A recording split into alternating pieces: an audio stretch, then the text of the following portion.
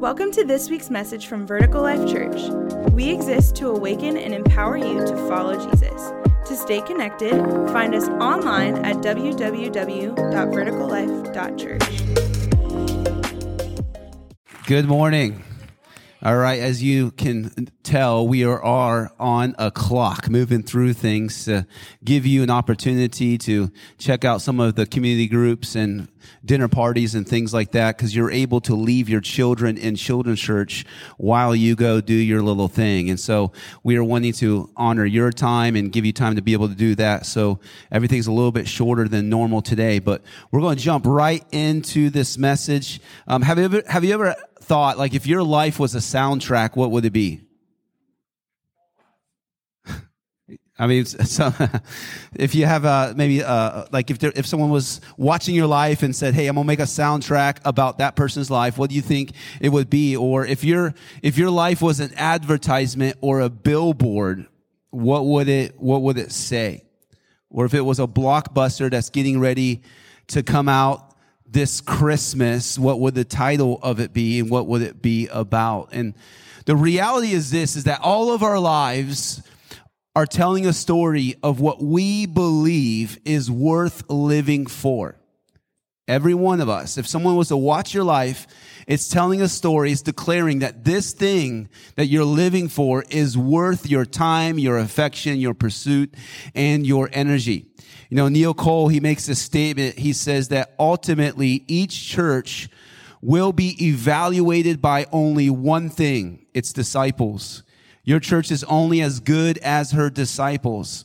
It does not matter how good your praise, preaching, programs, or property are. If your disciples are passive, needy, consumerist, and not moving in the direction of radical obedience, your church is not good. Powerful statement, is it not? And so the reality is that we want, as you being a part of this body, as a part of this church, that the story of your life is making much about Jesus. Which brings me to this text here where Paul, here in Philippians, we're going to dive into it, where he has made up his mind that the story of his life, that the message of his life is going to be about Jesus, is going to be about the kingdom of God. That everything that forms him, that shapes him, that influences him is the message of Jesus, even to the point that he's willing to lay down his life for him. Here, so we're going to look in Philippians chapter 1, verse 12 through 18. And sometimes I like to kind of imagine what it was like for them to go through this text or through this scripture. And one of the things I think about is they just received this letter from Paul. They're excited to hear about him. How is he doing? Is he doing well? And maybe they have a candlelight, like a candle lit and stuff, and they're just gathered around getting ready to read this letter. And this is what he says. He says, "I want you to know." So already he's like, I know you're concerned about me because I'm in prison, but what I want you to know is this, that what has happened to me has really served to advance the gospel, so that it has become known throughout the whole imperial guard and to all the rest that my imprisonment is for Christ. And most of the brothers, having become confident in the Lord by my imprisonment, are much more bold to speak the word without fear. I mean, this already is challenging me. I don't know what your mind would be on if you were in prison. I would be thinking, like, how can I get out of here? His thought is, how do I advance the kingdom and the message of Jesus? He continues on. He says in verse 15, he says, "Some indeed preach Christ from envy and rivalry, but others from goodwill. The latter do it out of love, knowing that I am put here for the defense of the gospel. The former proclaim Christ out of selfish ambition, not sincerely, but thinking to afflict me in my imprisonment. What then? Only that in every way, whether in pretense or in truth, Christ is proclaimed, and in that I rejoice. Yes, and I will rejoice." Here he is in prison. He doesn't care if his reputation is being dragged through the mud. All he cares is that much is made about Jesus. He's actually leveraging his suffering in this time in prison, saying that his discomfort, his imprisonment is a good thing. Why? Because it's a platform to proclaim Jesus. Maybe you're like Paul, but for me, if I was in prison, my prayer day in and day out would be, God, please get me out of this place. He's taking this and saying, hey, yeah, I'm sure he wants to be out, but I'm going to leverage it for the advancement of the kingdom of God. And here we as Americans, we do everything we can to avoid suffering, to avoid discomfort. And here Paul is leveraging it and rejoicing in it. In verse 19, he continues, he says, for I know that through your prayers, that's how important prayers are. It says that through your prayers and the help of the Spirit of Jesus Christ, this will turn out for my deliverance. I don't want to spend too much time on this, but we have to become a people of prayer. We're constantly pushing and reminding you, be a person of prayer. Fathers and mothers, be praying over your family. Daily be praying for them. Pray for your marriage. Pray for your children. Pray for your parents. Pray for your loved ones. We have to understand that we need to become a people of prayer. You know, Beth Moore makes this statement. She says, there are parts of our calling, works of the Holy Spirit, and defeats of the darkness that will come no other way than through furious, fervent, faith-filled, unceasing prayer. We have to become people of prayer. Amen. Verse 20, he continues on. He says, as it is my eager expectation and hope that I will not be at all ashamed, but that with full courage now, as always, Christ will be honored in my body, whether by what? Life or by death. This is extremely foreign to us as Western Christians, the idea of discomfort in our lives. So what I would say here is that Paul is actually challenging. I mean, this wasn't the purpose of his letter, but when we read it and apply it to our lives, he's challenging our Western theology. We think more like this: God, you can be glorified in my prosperity. Think about it. So give me that job and I will tell the world about how awesome you are and how you did it. Give me a wife and I will serve you. Give me a house and I will host for you. Think about it.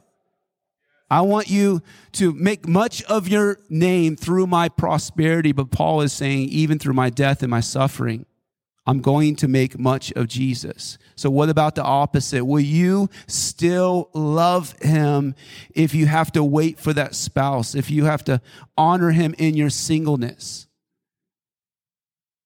Do you have God? Is there a jury out in your life on God's goodness? Waiting to decide based on what he does and how he performs and how he dances for you, whether he's worthy of your life or not. And what Paul is saying here is life or death. He's good and he's worthy. Jesus above everything. That's the key to his joy, is that he's realized that Jesus is everything and that's all that I need. So will you trust him if you lose your job? Will you honor him if you quote unquote suffer? What if he has a different plan for you? Will you trust him? You know, Charles Ellicott, who's a theologian in the late 1800s, he makes the statement, my body will be the theater in which Christ's glory is displayed. Is that the story of our lives? I want that to be the story of this church on a macro level, but for that to be true, it has to begin on a micro level in our individual lives. Verse 21, he continues on. He says, for to me to live is Christ and to die is gain. If I'm to live in the flesh, that means fruitful labor for me.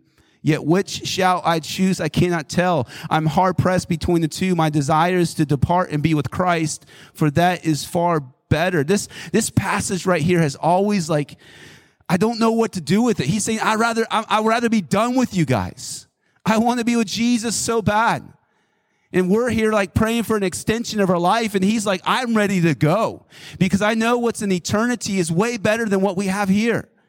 And that's what my prayer is like. God, grip my heart with this view of eternity, that I can see the beauty of Jesus in the kingdom, that I know that you are so much better and so much greater than anything that this world can offer.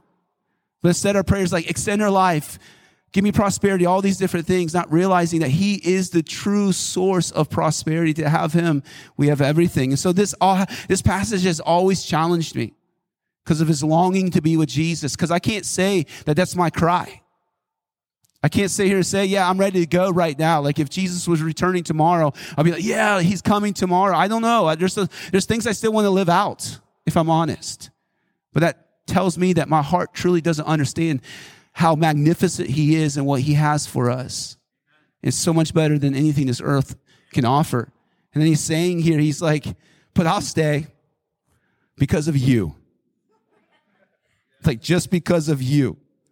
So he continues on here, and he says, but to remain in the flesh is more necessary. On whose account? Your account, not his. He's ready to go. Convinced of this, I know that I will remain and continue with you all for your progress and joy in the faith, so that in me you may have ample cause to glory in Christ Jesus because of my coming to you again. Look at all those yous. Look, where's his eyes? Not on himself. It's on the people he's leading.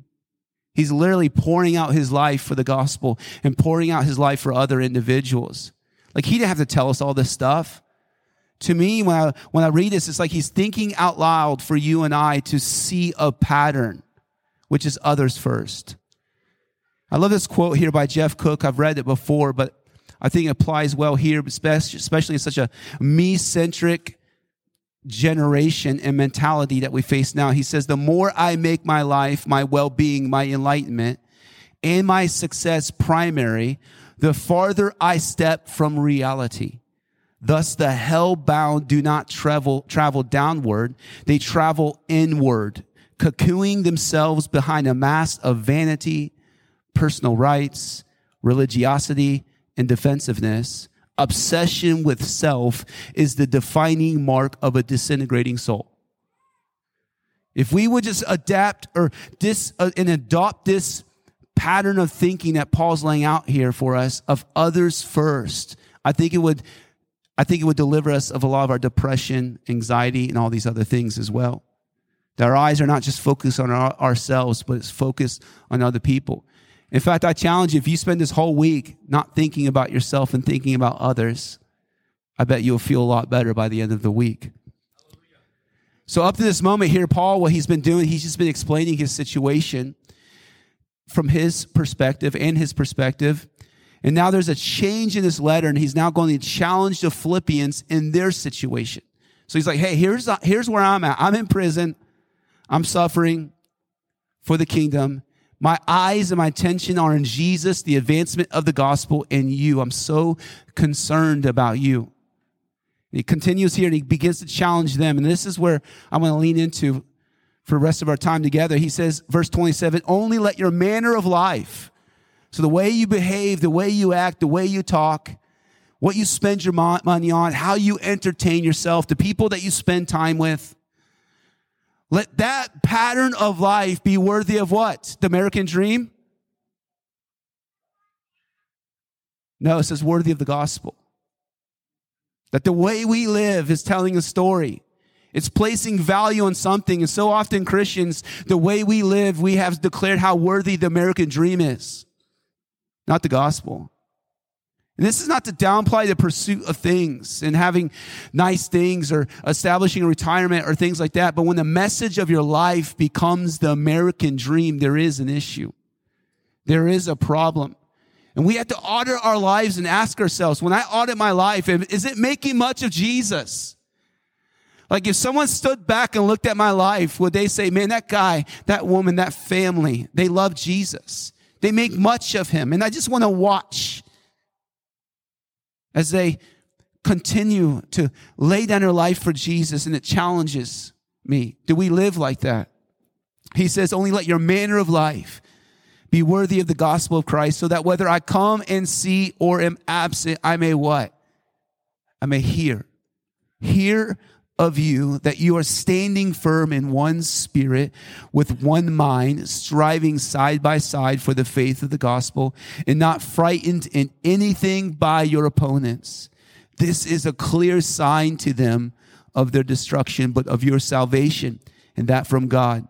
For it has been granted to you that for the sake of Christ, you should not only listen to me, Western Christians, you should not only believe in him, but also suffer for his sake, engage in the same conflict that you saw I had, and now hear that I still have. Like, you're hearing of my life, that I'm living in a way that's worthy of the gospel. Can I hear of yours? What is your life saying? And that's the part right there that stands out to me, that am I living in a way, is the manner of my life worthy of the gospel? And what is my life saying? That's the question that we need to ask ourselves, because all of our lives are saying something. And so the question that I have for you is, what is your life saying? What is it saying? If your name came up in the conversation, what would be said of you?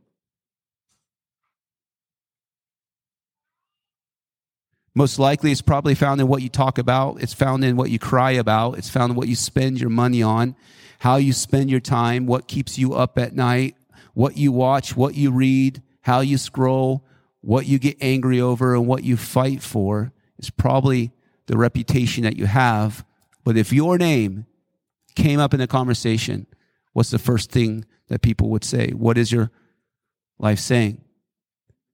So to remain true to what Paul is saying here in this specific situation with the Philippians, Paul is telling them that what their lives are saying is shaped around what they are willing to suffer for. Now, when I say suffer, I'm not talking about infirmity or pain or destruction. I'm talking about the circumstances that you and I are willing to endure to acquire something that we desire. And in other words, we suffer for what we value. We're all suffering with that definition in mind. We're all suffering for something, a status, for money, for our kids to be homeschooled. Mom say, amen. I'm suffering every week. A beach body. Saying no to those extra carbs. The point is that all of us are enduring a set of circumstances to acquire something that we desire. So we're suffering for what we value. What are you willing to suffer for when it comes to Jesus? And honestly, we don't know how much we value something until we face conflict or suffering around it.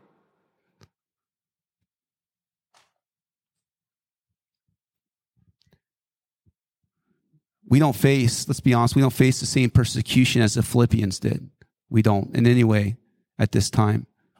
But we do have circumstances that can be challenging, whether it's financial, relational, or emotional. And so a question I have for you in light of this is, how much is Jesus worth to you? His kingdom. What value have you placed on him? I have a list of questions behind me. Is he worthy of my pride? Is he worthy of your pride? Is he worthy of your comfort? Is he worthy of your dignity, that you're willing to look foolish in front of your friends? Is he worthy of your finances? You're saying, hey, I'm not going to go beyond this. Is he worthy of your security? Is he worthy of your plans and your own ambitions? Is he worthy of it? Is he worthy of your relationships, that you're going to begin to say no to these because you realize they're taking you down the wrong path? And not only you, but you're realizing that those relationships are influencing your entire family. Is he worthy of your life? Is he worthy of you leading your family differently than the rest of Holly Springs, Cary, Apex? That you're beginning to say, hey, we're not going to be consumed with all these activities throughout the week, removing my child from the kingdom of God and the influence of Christ-centered community that would have on him. Does my faith and obedience to Jesus have a price tag? Can you be bought? And we say no, but your life, is it telling a different story? Is it telling a different story? You know, for 300 years, this is Eugene Peterson says this, that for 300 years of the church's life, the single most important model of the Christian life was that of a martyr, not a celebrity Christian, not some YouTube Christian or TikTok celebrity pastor. It was a martyr. The person whose witness was authentic to the point of death. And that's why Jesus says here in Mark chapter 8, 34 through 37, he says, in the calling the crowd to him with his disciples, he said to them, if anyone would come after me, let him deny himself and take up his cross and follow me. For whoever would save his life will lose it. But whoever loses his life for my sake in the gospel will save it. For what does it profit a man to gain the whole world and forfeit your soul? For what can a man give in return for his soul? For whoever is ashamed of me and of my words in this adulterous and sinful generation, of him will the Son of Man also be ashamed when he comes in the glory of his Father with the holy angels. So I'll leave you with this question. What is your life saying?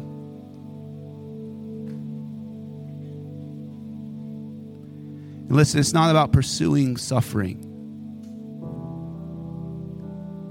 but it's about living with conviction. And we have a spineless Christian church in the West. And we can't just point our fingers at the church and say it's a spineless Christian church, because you and I make up that church.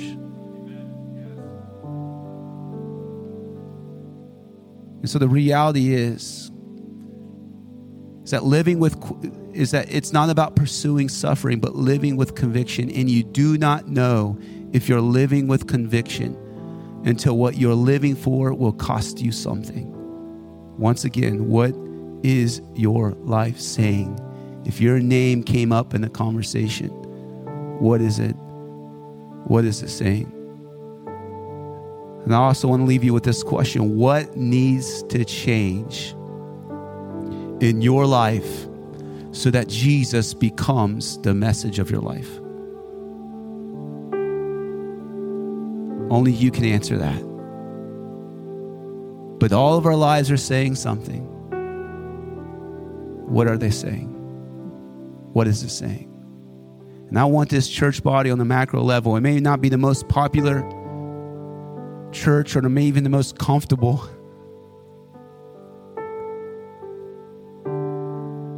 But I want to walk and live this life with a group of people who say, hey, I want the message of my life to be King Jesus in the advancement of his kingdom.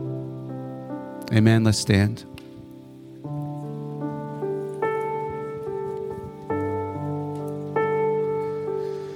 I'm going to invite the prayer team forward. We're going to release you here in a second. So if you want prayer, they'll be here to pray with you. And you'll be free to go out and check out the different booths and so forth. And you can leave your kids in children's church for a while you check those out. But I just really want to challenge you to get involved. Get involved in church. Get involved in community. Get involved in relationships here. You know, I'm going to read this quote to you. It's from Christine Pohl. She says, the ways we've been formed by church and culture have not given us the skills or virtues we need to be part of the very communities we long for and try to create. While we might want community, it is often community on our terms with easy entrances and exits, lots of choice and support, and minimal responsibilities. That's usually how we approach community. It's not how it's going to happen. You and I have to make a decision that if this is what we want, we're going to go after it. And so keep that in mind as you begin to look at these opportunities out there. There may not be one that fits every little need, every little time that you have opening. But you got to ask yourself that if you want to be involved in relationships, man, make the time for it in your life. Amen. Father, I bless this church. I thank you for what you're doing in their lives. I thank you for the grace to see you rightly, to run after you with everything inside of us, God. Let this all be done from joy and delight because we see you, King Jesus. We magnify you and we pray that we make much of you. In Jesus' name we pray. And we all say, amen. Come on, guys. You are dismissed. Love you guys. I'll see you next week.